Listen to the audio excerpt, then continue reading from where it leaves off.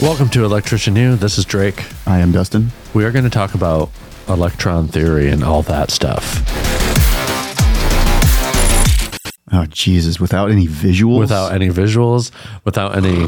I didn't warn him about this. All right, so my goal is he's going to just clam up and not know what to say.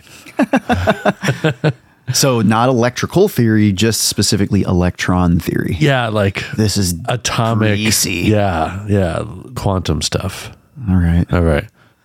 Question number one. No, this is actually the stuff that I love reading about. Yes. Like, honestly, just the electron itself and the photon are the two things that I think I've nerded out the most about throughout my career and understood the least and had to try to traverse getting through to like what quantum mechanics is. And it's driven my interest into quantum mechanics.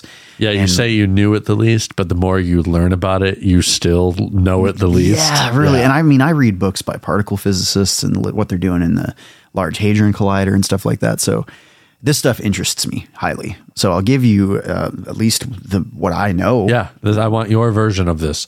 We are not electrophysicists. We're not super scientists. We're electro wizards. Yes. Okay. Well, so let's start out when I just recently did a course on this because I have written a textbook about electrical theory, electrical everything, really. It's safety, it's theory. There's a workbook I'm coming out with that like deals with calculations and codes and stuff like that. But the thickest part of it is I realized that I can't just present information in the way that textbooks have traditionally done it for a long time, because most textbooks still talk about the old Bohr model of the atom. The solar system. Yeah, where we think of like there's a nucleus and these electrons just orbit and there's these just little balls. And it's like, okay, literally none of any of the textbooks any of y'all have, not crapping on any of them because they've built our modern understanding. But our modern understanding is wrong. Atoms don't work the way that we thought atoms worked. So to kind of like slowly break into this, there's electrons and protons and neutrons inside of an atom, right? Inside of an atom, we have a nucleus, and that's the center. That's where the positive charged protons and the neutral, meaning there is no charge, neutrons exist, and they're held together. There's a couple of forces. We have the weak nuclear force, the strong nuclear force, and it's the things that are kind of holding atoms together. There's the electromagnetic force, which is anything that is a charged particle can interact with the electromagnetic force. Anything that doesn't have a charge, like a neutron, doesn't interact with this force. And then we have the gravitational force, which we still don't even really understand what gravity is. They think there's this particle possibly called a gravitron that might be the center of where gravity comes from, and everything's kind of drawn together through mass by the gravitron, but it's never been observed. So it's kind of like the Higgs boson particle. Like they didn't know it existed. They theorized it because mathematically it made sense that there would be this particle. And then when you do like calculations and tests, it definitely shows up, but only through calculations. Yeah, it's like this should be here. And then they found it. Yeah. Yeah. So anyways, this episode of the Electrician U podcast is sponsored by the NDR Lighting Triton outdoor security light. At 6,000 lumens, it's the brightest twin head fixture on the market. Find out more at ndrlighting.com.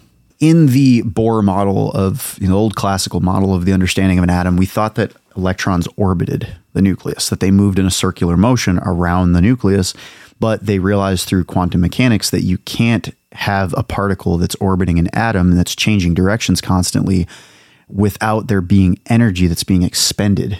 And electrons aren't losing energy, because if they were losing energy, we would see some kind of energy radiating as a loss. And they would collapse. Yeah, they would as they're orbiting, they would start to spiral inward towards the nucleus and crash into the nucleus.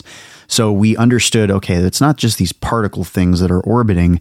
They have to be moving in these very specific kind of ways for them to maintain the energy that they have. And so when we start to realize that through the dual slit experiment, there's this experiment that basically shows that if you were to shoot these particles through two slits of paper, if they are being observed or if they're being interacted with in any way, they experience two different realities. So you'll either get two lines of where these particles are hitting on the other side of these slits, kind of like if you were to shoot a whole bunch of paintballs through two slits in a wall in front of you, you would expect two lines of where all the paint's going to hit. But it's almost like a stencil. Yeah, essentially. But then we started to see that based off if you were observing or not observing, it changed from a wave diffraction pattern on the back to a dual slit, where the paintballs would hit. And I'm not saying paintballs would do this or baseballs would do it. It's these electromagnetic particles. So photons will do this and electrons do this. So there's the understanding that electrons at some point act like waves, but they also act like particles. So it's the particle wave duality of these particles that we experience. And so we understand now that it's like, well, we can't observe an electron at any given point. Like we can't just stop one and see it. And there's a thing called the Heisenberg uncertainty principle, which states we can't both know the position and the momentum of something. So like a hummingbird, if you're going to take a picture of a hummingbird, well, you know what it's doing at that given time, but you're not going to see its wings flapping anymore. But if you also observe something moving, you can't also know what it's doing at any static one given point in time. So electrons fall into that category. We can't know where an electron is at any given point, but we can kind of mathematically model where we know they're not going to be. And so the whole idea of quantum understanding of electrons involves these things called orbitals. And orbitals, if you guys Google this and start looking up what an orbital is, it's these bizarre shaped regions around the nucleus of an atom of places where electrons could be at any given time. It's not to say that that's where they always are. It's just that based off of the energy of specific atoms, like every atom has a certain amount of electrons, some have way more. So they're going to have way more orbitals, way more areas where electrons could possibly be. So we've figured out by modeling this mathematically, Schrodinger's equations are where we got this information from, but he figured out equations based off of the idea of electrons actually being a standing wave, not a particle.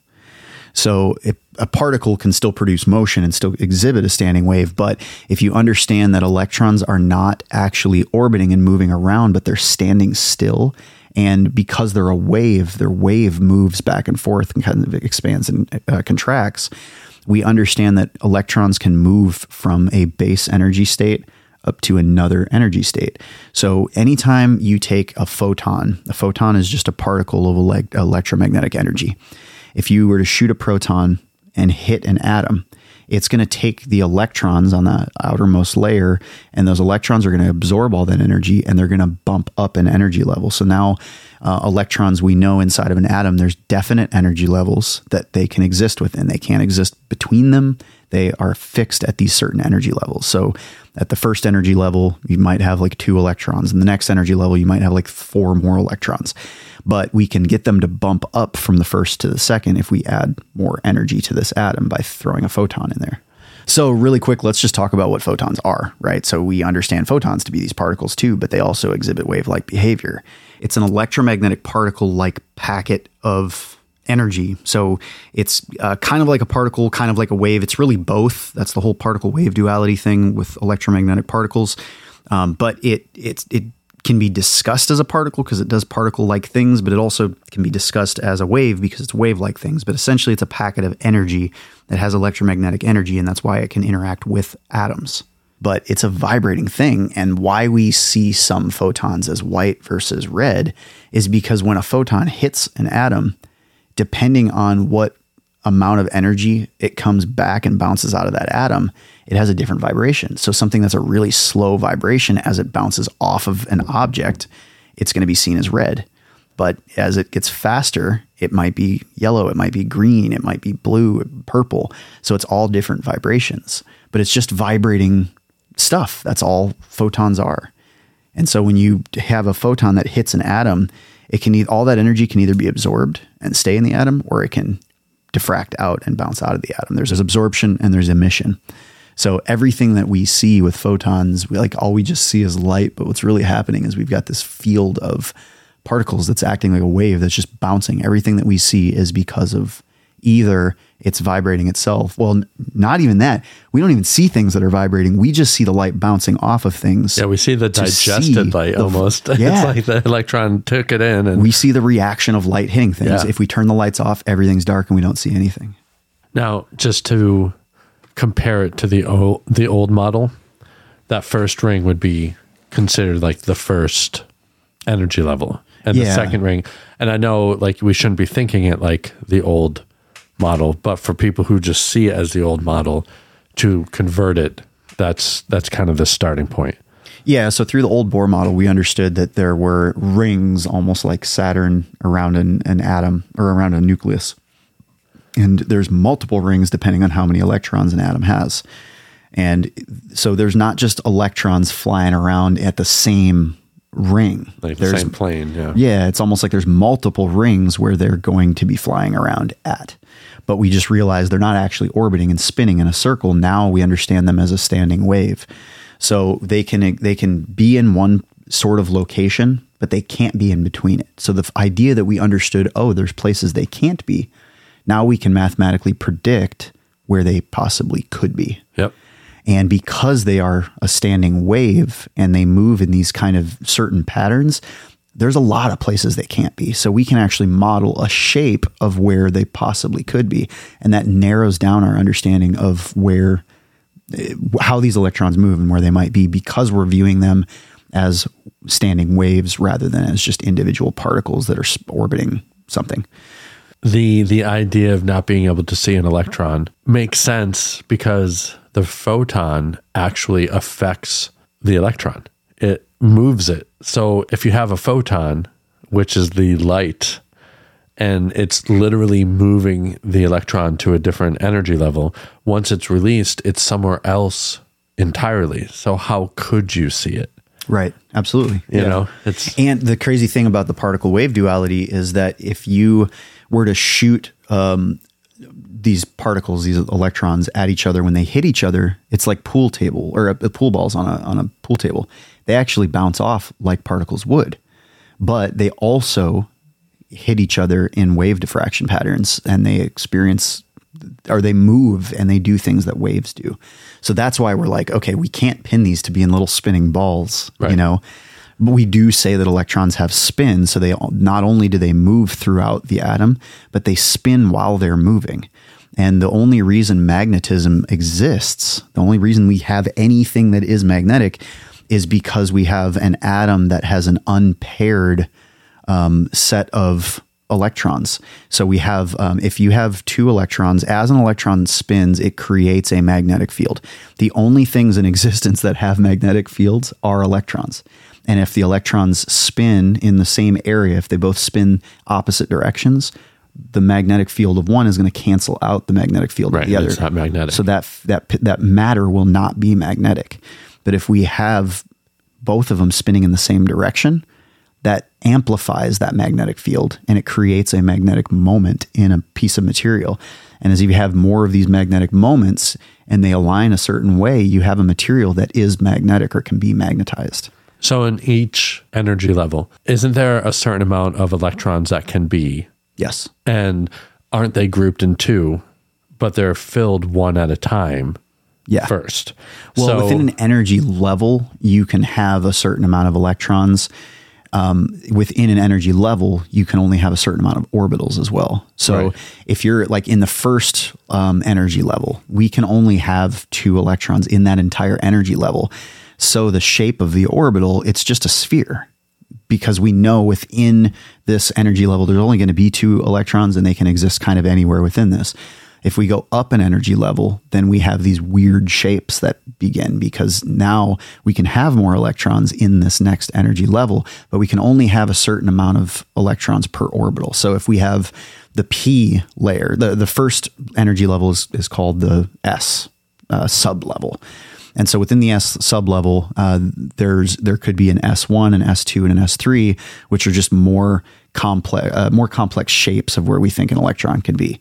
And the more complex atoms that we go, and based off of what order all of these orbitals have to fill, we can have more electrons within this S sub-level because it's just more of a complex shape. It's not that we can have more electrons, it's just that there's a more complex shape of where they could be. So anyways, the next ring out from the nucleus is the second energy level. And so we know there's definitely electrons in this sub-level, but we know through Schrodinger's equations that these are shaped a certain way because it's a standing wave. They can only be places that they can be. They can't be the places that they can't be.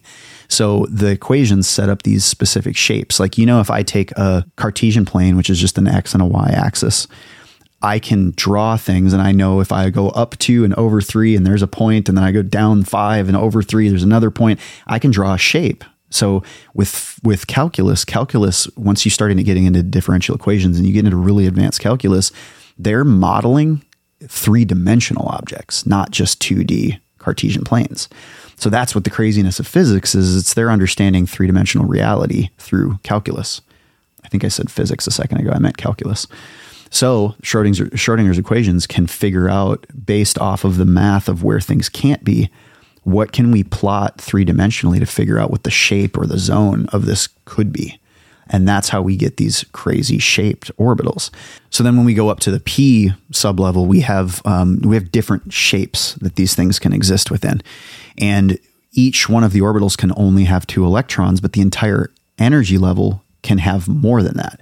So that's where the confusion lies, is like when we look at an electrical conductor, we think, oh yeah, it's just anything that has 1 free electron on the outside is a conductor. And it's like, no, it doesn't really work like that, because electrons can be in multiple different, they can be in one energy level, but there might be multiple different kinds of orbitals.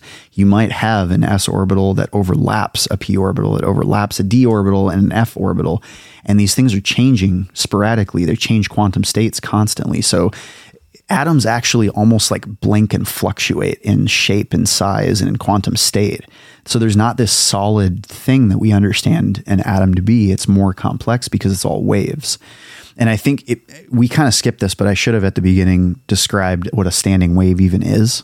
So when I'm sitting here saying electrons exhibit the standing wave behavior, a standing wave is like if you and I are holding a string and I wave up, what's going to happen is that thing is going to start to look like a sine wave. As I move up and you move down and we just move back and forth, there's a vibration that happens. And you can think of it like a guitar string. Like a low E string is going to vibrate really slowly, and then the next string up is going to vibrate a lot faster, and the next string up is going to vibrate faster. And it's because each one of these has more energy.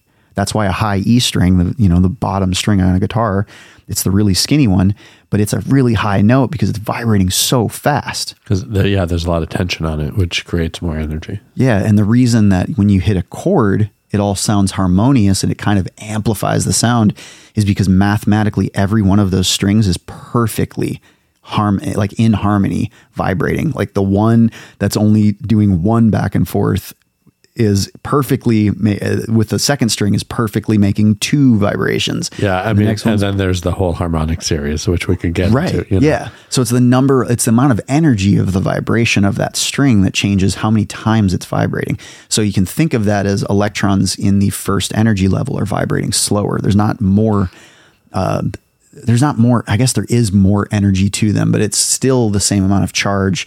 An electron's an electron. It's just that the electrons closer to the nucleus are vibrating slower, and the ones that are out further away are vibrating faster. So you have this kind of like harmony of vibration that's happening. So that's what a standing wave means. And that's why the higher energy levels that you can move an electron from one energy level to the next, it's actually going to be vibrating faster when it's in that state. Are photons the only thing that will move an electron to a different energy level? No, anything that's electromagnetic. So another electron can move another electron. So that's how electric current works, right, is by trying to run 2 like charges together, they're going to repel each other. So if you've got an atom that has a very loose amount or like a small amount of electrons on the very outer layer, it's easier to move those, and to like cram one more electron in is going to push one out and into the next atom. So now we understand electrical conductivity differently too. There's this thing called band theory, and band theory is we're all probably familiar with the valence layer of an atom, right? It's the outer layer, and that's where the outer electrons are kind of at. And if traditionally with the Bohr model, we used to think like if there's one electron on that outer layer, then it's just going to jump into the next layer. It's really easy to move it because there's nothing else. There's no other electrons in there to balance the energy and absorb the energy from a new electron coming in. Right. And if we have an electron that has, or if we had an atom that has like 7 or 8 electrons on the outer layer, it's going to be really hard to move any of them because they're all going to take the brunt of that new energy that's coming in, and they're going to balance and stay there. So that's what an insulator we thought was. With band theory, we understand a little bit more complexity in that there's conductors, insulators, and semiconductors. And there's the valence layer. You can think of just like this band of energy around the atom. And then there's an air gap. And then we have this thing called a conduction layer, or a conductive layer. And between those layers, we have this thing called the Fermi level. And the Fermi level is kind of like this, you can think of like a dotted line between these two layers. So the valence layer is still part of the atom. The conduction layer is not. And the Fermi level is just the highest energy level that an electron can kind of stay within its atom before getting sucked up into the conduction layer. It's kind of like its gravitational pull. Yeah, it's like a satellite orbiting the Earth, right? It's not really in the Earth, but it's still there. And I think at a certain point, if that were to move far enough away from Earth, it wouldn't continue to orbit Earth. It would probably get attracted to some other thing. And that's kind of how electrons move from one atom to another atom. What's interesting is that that whole thing acts differently for solids. So solid metalloids, or things that are just metallic by nature, the structure of something metal is a lattice formation. So if you were to zoom in really closely, how the atoms are held together in a metal is different than how liquids hold each other together. They have covalent bonds or ionic bonds that hold certain things together, but it's fluid, so it still can move around. And so conductivity in fluids is different than conductivity in solids. So in a solid metal, we actually have this kind of like a crystal lattice network of how these things are structured. And it's a very ordered, consistent pattern. So because it's in that state, the atoms are so close together that the outer orbitals for all of these atoms actually overlap one another. And so it's really easy to get the loose electrons on the outside to just go from one atom to the other atom. And that's how conductivity works. And between the conduction band and the valence band that I was talking about, they're overlapping each other. There's no gap there. But when you have a semiconductor or an insulator, those bands are actually really far apart. So it's hard for the electron to leave. Yeah. For an insulator, it's impossible because they're so far apart, and the Fermi layer in between them is so far apart that the electrons can reach that Fermi layer, but they can't pass that level. They're just kind of stuck where they're at. And so that's the modern band theory and how we understand conductivity. But we can't look at an electron and draw out this little solar system thing and think of the orbits and be like, oh, there's one on the outside and that's how it all works. It's like, no. There is a free kind of, in this conduction band around this lattice network that makes up copper, there is a conduction band that goes across all of the atoms that kind of floats on the top of all of them. And that's where these electrons go. And it's crazy because you can get into things like skin effect. Skin effect is once you start going at high frequencies, sending current through wire, just vibrating back and forth, but like really, really fast, high frequencies, electrons don't traverse the inside of the copper anymore. They only traverse on the outside, on the outer skin of that conductor. So skin effect becomes a really big thing once you start talking about high frequency and a high amount of current traveling. Huh. Where do we go with that? No, it's really funny because, how many atoms are in 1 grain of sand? It's like 1 × 10 to the 22nd power.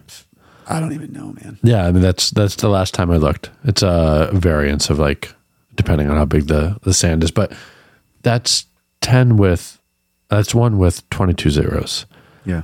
That's how many atoms are in 1 grain of sand. And we're talking about miles and miles of copper. Yeah. And this is all happening, when you visualize it talking, you see the atom kind of big in your face, but then you realize this network is so incredibly complex and small. The fact that we know even this much about it is mind-boggling. Yeah, it's really impressive. To understand how small an atom is, if you were to look at the nucleus of an atom and you were able to fly up in the sky and look at a football stadium, A football stadium is the total size of the atom, but the nucleus is still just a grain of sand sitting on the field. Yeah. That's how much space there is in an atom. So to understand that electrons are just these even smaller particles, like next to if you took a proton and put it on a piece of paper or on a table and blew it up to the size of a baseball, a piece of rice is how big an electron would be next to it. So if you understand that how far out that electron is to that grain of sand in the football field, that's what we're talking about. There's much empty space. There's so much empty space. Everything is empty space. It's just vibrations that are being transferred from one thing to another. Even atomic bonds are just held together without ever touching, right? We have like covalent bonds, ionic bonds. It's just fields that are keeping form to matter, but it's all really just vibration that's keeping everything together. That's why we don't fall through a chair when we're sitting on a chair. It's not because the atoms are all touching each other. It's because the fields that are around each one of these atoms, that they are held together with these charged particles. So these invisible fields are really the things that are bonding everything and holding it together. And that's why things are solid. So when you start to think about the laws of thermodynamics and you know how energy can't be created or destroyed, it just changes from matter to energy, we have to understand that matter's not solid. Nothing is solid. Everything is just energy transferring from one thing to another. So for atoms to hold themselves together, it's vibration that's doing that. It's certain harmonies of vibrations that are holding things together.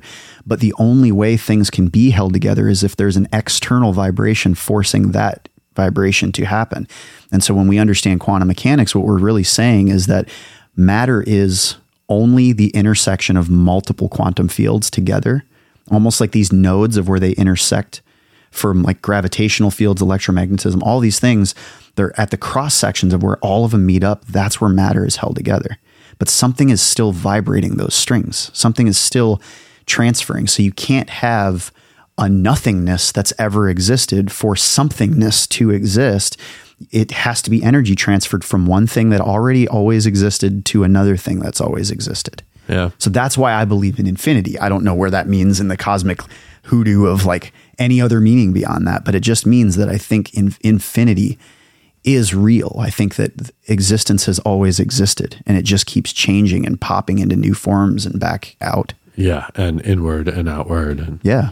So I had a whole list of questions. Yeah. How do we come back from that? Having said all of that, what level of this do you feel like is helpful for an electrician to have in their mind?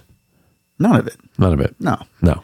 Like you can be an electrician and you can rope houses and never have to understand what an electron is. Yeah. You don't know, they need to know that like charges, any of that kind of stuff. Yeah. Yeah.